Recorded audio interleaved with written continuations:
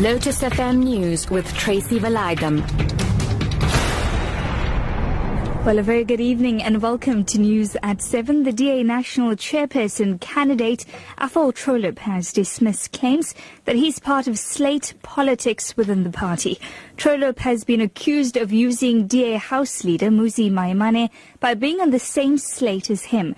Maimane has announced he will stand for election as party leader, replacing Helen Zille. Trollip is DA leader in the Eastern Cape and has been chosen as the mayoral candidate for the Nelson Mandela Bay in the upcoming municipal elections. The DA is going into an elective national conference in Port Elizabeth early next month. We're not going to have a coronation at our Congress. We're all competing for votes. I'm also competing for votes.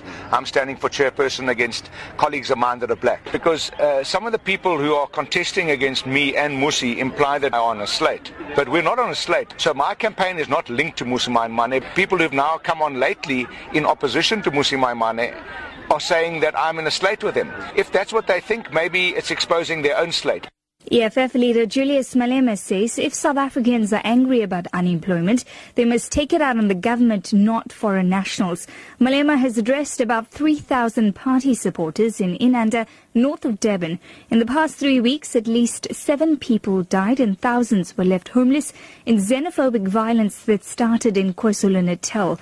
Malema says even if all the foreign nationals are chased out of the country, South Africans will still suffer from unemployment and a lack of houses. So you want to march, you feel power, you think you want to kick somebody out of the country, go to the penthouse in Johannesburg called the Lituli House.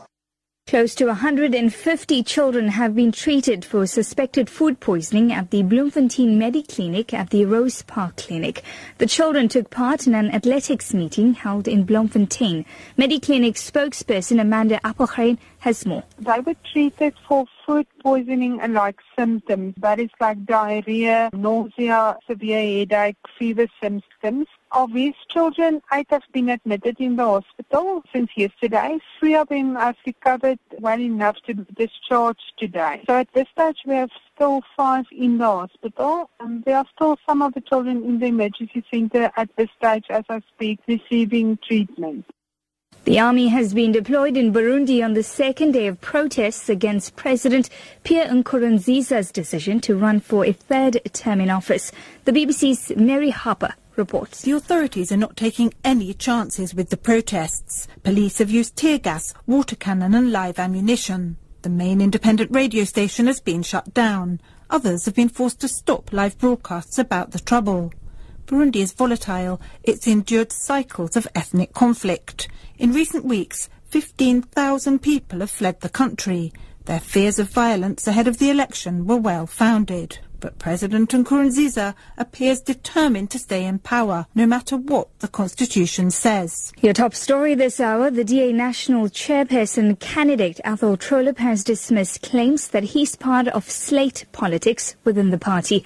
For Lotus FM News, I'm TRACY VALAYDHAM. I'll be back with your final news update at 8.